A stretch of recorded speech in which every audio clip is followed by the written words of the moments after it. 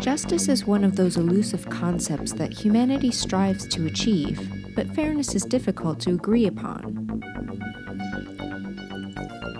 I'm Rem Whitcraft, and this is Fiction Briefly.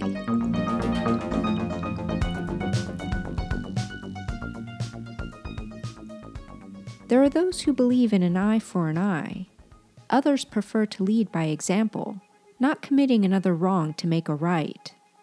The 2018 superhero film Black Panther explores both. Black Panther deals with issues of fairness, of racial equity, the distribution of wealth and knowledge, and the careful selection of who wields power. Without power or a voice, one has difficulty delivering justice. As the movie shows us, revenge is a tempting strategy, but perhaps not a sustainable one. Sowing anger as the dark side in Star Wars only leads to more anger within the feuding parties. Punishment, if not perceived by the perpetrator as fair, only results in backlash. If you haven't seen Black Panther, beware. Spoilers ahead. The great heroes of fiction usually follow a pattern that begins with a remarkable birth and a childhood fraught with danger. From Oedipus to Luke Skywalker to real-life heroes like Hamilton, these struggles precede a character's rise to notoriety. Even Clarice Starling from Silence of the Lambs shares some of these childhood features. And Prince T'Challa, better known as the Black Panther, is no exception. For his evolution to a competent leader, I'll refer to psychiatrist Otto Rank's work in The Myth of the Birth of the Hero. Number 1 on Rank's list is that the hero is born of royal or supernatural parents. T'Challa is the son of royalty, King T'Chaka of Wakanda, a secretive country hidden in Africa. Number 4, the hero loses or is taken away from his parents. King T'Chaka's death is shown early in the movie. T'Challa is a full-grown man at this time, but his loss puts the country's leadership at stake. A conversation with his ex-girlfriend reveals a dilemma. Should Wakanda continue to hide its resources to protect its existence, or should it share them with the world to end suffering? In rule number 5, the hero is initially exposed. King T'Chaka dies without revealing a secret nephew who becomes the main villain. Abandoned in poverty when the king killed the villain's father, the king's omission exposes T'Challa to a danger he can't prepare for. Revenge rages in the villain's blood his whole life as he suffers racial injustice in the United States and witnesses it worldwide. He harnesses this anger into military training, and when he gets the chance, he unleashes his murderous skills against T'Challa. Rule number 6 has the hero submerged to either kill him or save him. Wakanda's throne is decided by ritual combat. Opponents either yield or die, but only persons of royal blood can apply. The ritual takes place in a pool just above a cliffside waterfall, where the combatants are partially submerged for the fight to the death. As T'Challa won't yield, the villain wins the throne by throwing T'Challa off the cliff. But in rule number 7, the hero is rescued by animals or shepherds. M'Baku belongs to one of the Wakandan tribes. His people personify the gorilla, mimicking its vocalizations to incite fear in their enemies. This tribe lives in the rural mountains, far from the capital city of Wakanda, and they bring T'Challa's battered body to these mountains after it's recovered. In Rule 8, the hero is nourished and reared by animals or lowly persons. M'Baku's tribe, without the medical technology of the royal family, covers him with snow as he remains unconscious from his injuries. In Rule 10, the hero reconciles with a father's representative or he takes revenge on his father. To heal T'Challa, he is given the last available dose of the special herb which heightens his senses and gives him added strength with cat-like reflexes. part of this process takes him to the ancestral plane where he speaks with King T'Chaka's spirit and rejects his father for his cowardice and deceit. This rejection defines who T'Challa will be as a king if he can win his throne back from the villain. Except for the dramatic conclusion, satisfying Rank's list reveals the essential plot of the story. For further coverage, normally I would go through Vladimir Prop's list of plot points from his book Morphology of the Folktale, but Joseph Campbell's 12 stages for the hero's journey seemed to fit better. His work can be found in The Hero with 1,000 Faces and exhibits how stories can use more than one formula at once. You may notice that the focus shifts the importance to the villain's role in the hero's life and adds a mentor as well.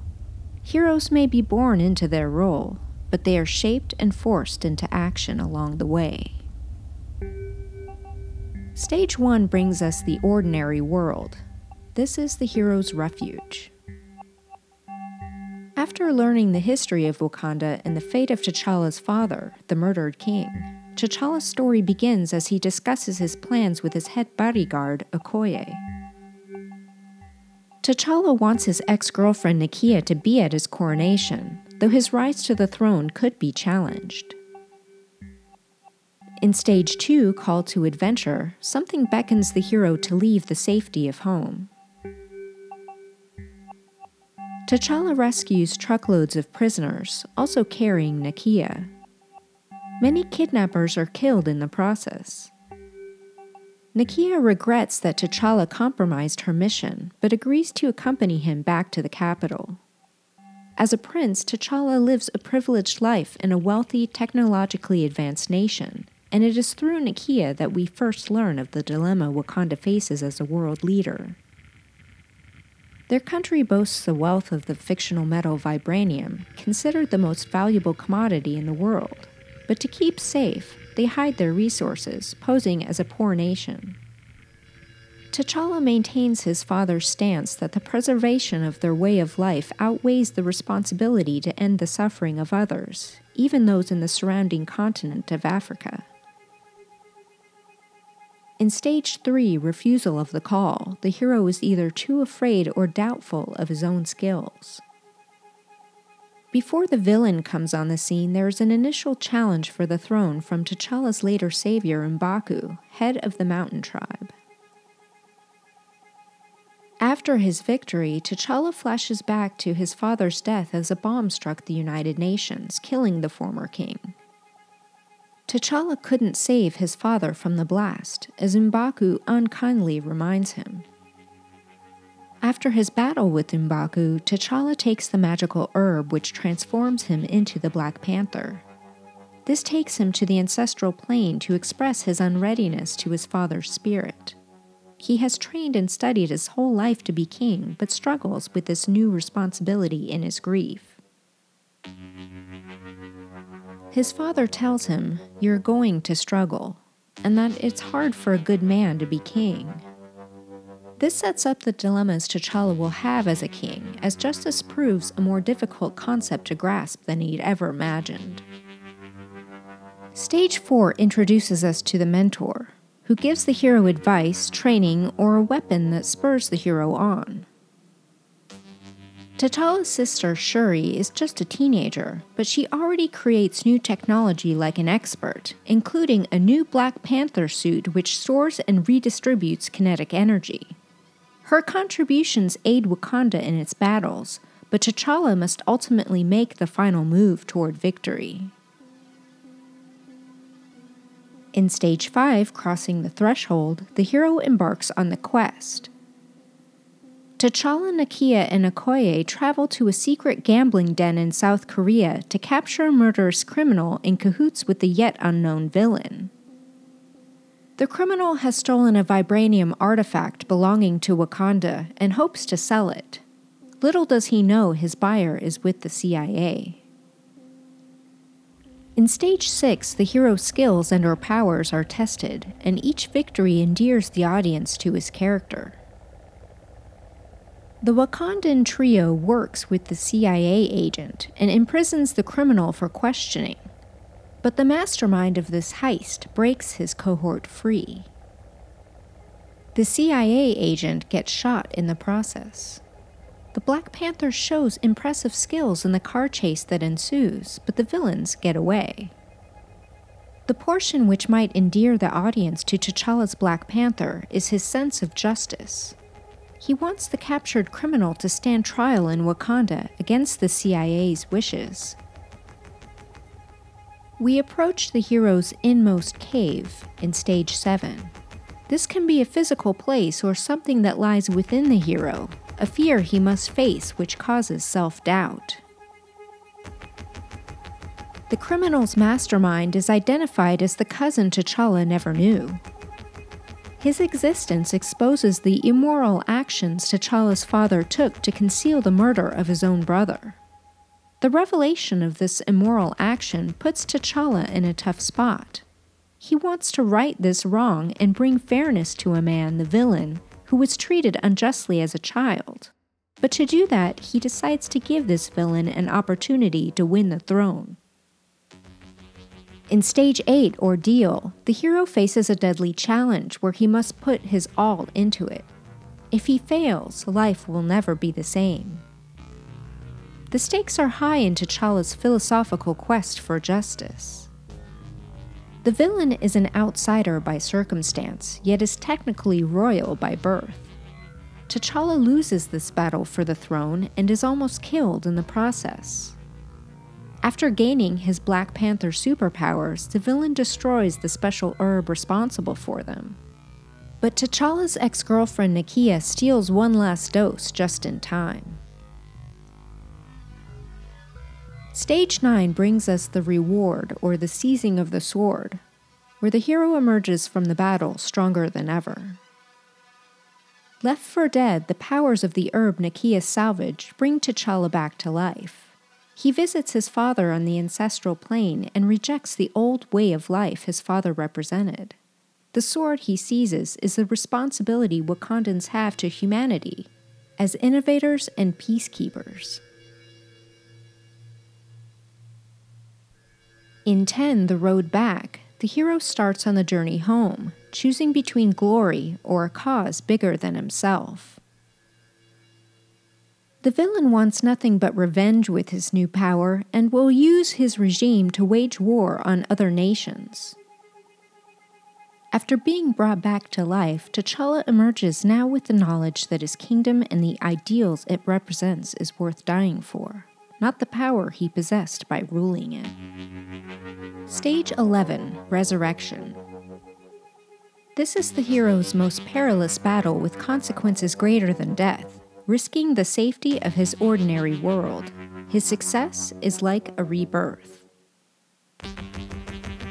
The electromagnetic towers that make the trains run in Wakanda take away the powers of the vibranium suits T'Challa and the villain wear during their final battle. With the vibranium neutralized, T'Challa can strike a fatal blow with a spear that penetrates the villain's suit. In Stage 12, Return with the Elixir, the hero returns home transformed. Returning to the throne, T'Challa now understands the plight of other people around the world in a more intimate way. Through hand-to-hand combat, he experienced the wrath of someone irreparably harmed by socioeconomic oppression. But in his victory over the villain, the message of the movie is that revenge is not the way forward. The complex nature of justice and the struggle to remain on the right side of it appears as a theme throughout the film. Under previous kings, Wakanda suffered many inequities, starting with its method of government. The throne is decided by physical strength, so the best minds could lose out on the position simply because of their physiques. Royal blood is required, so that severely limits the pool of applicants, barring some of the best minds available for the job as well.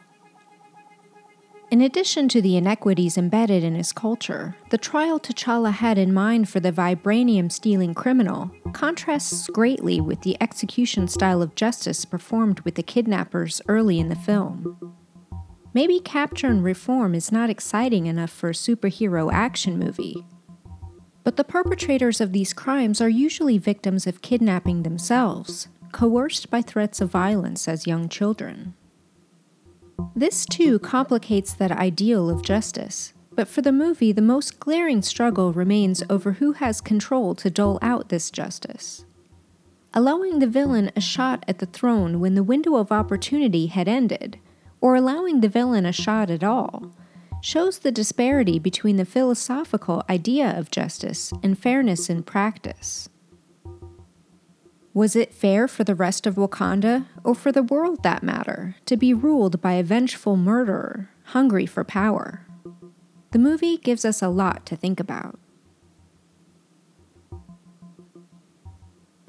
The Black Panther brings us to the end of the first season, highlighting Otto Rank, Vladimir Propp, and Joseph Campbell's research on the hero.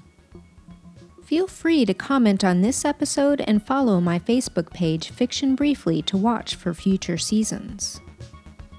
I've enjoyed sharing some of what I've learned about writing over the years, and I hope this show has helped you get more out of your movies. Thanks to Kestrel and Mexican Spy Company for all music and sound production. Again, this has been Fiction Briefly, giving you a glimpse into the mind of an artist. Thank you for listening.